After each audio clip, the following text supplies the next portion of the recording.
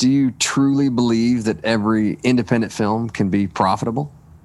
I believe every independent film has an opportunity to be profitable. What makes it a challenging journey is that there are 1,000 choices along the way, and each one increases or decreases the probability of profitability. Sure, sure. And this conversation is about capitalizing on those opportunities. Yes. And recognizing that not all decisions along the filmmaking process are equal. So starting your branding and marketing efforts at the first pre-production meeting, for example, is a bigger deal than picking the right gaffer. What would one of those ideas for branding and marketing be specifically, though? Yeah, sure. What would it look like if you hired an intern to document the filmmaking process from beginning to end?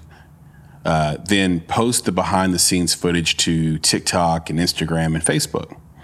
How about a Kickstarter style interview or Kickstarter style interviews with the cast and director? I've heard so many times, I'm a filmmaker, not a salesperson. And that might be true. But I hear that as an investor, I'm running to the door.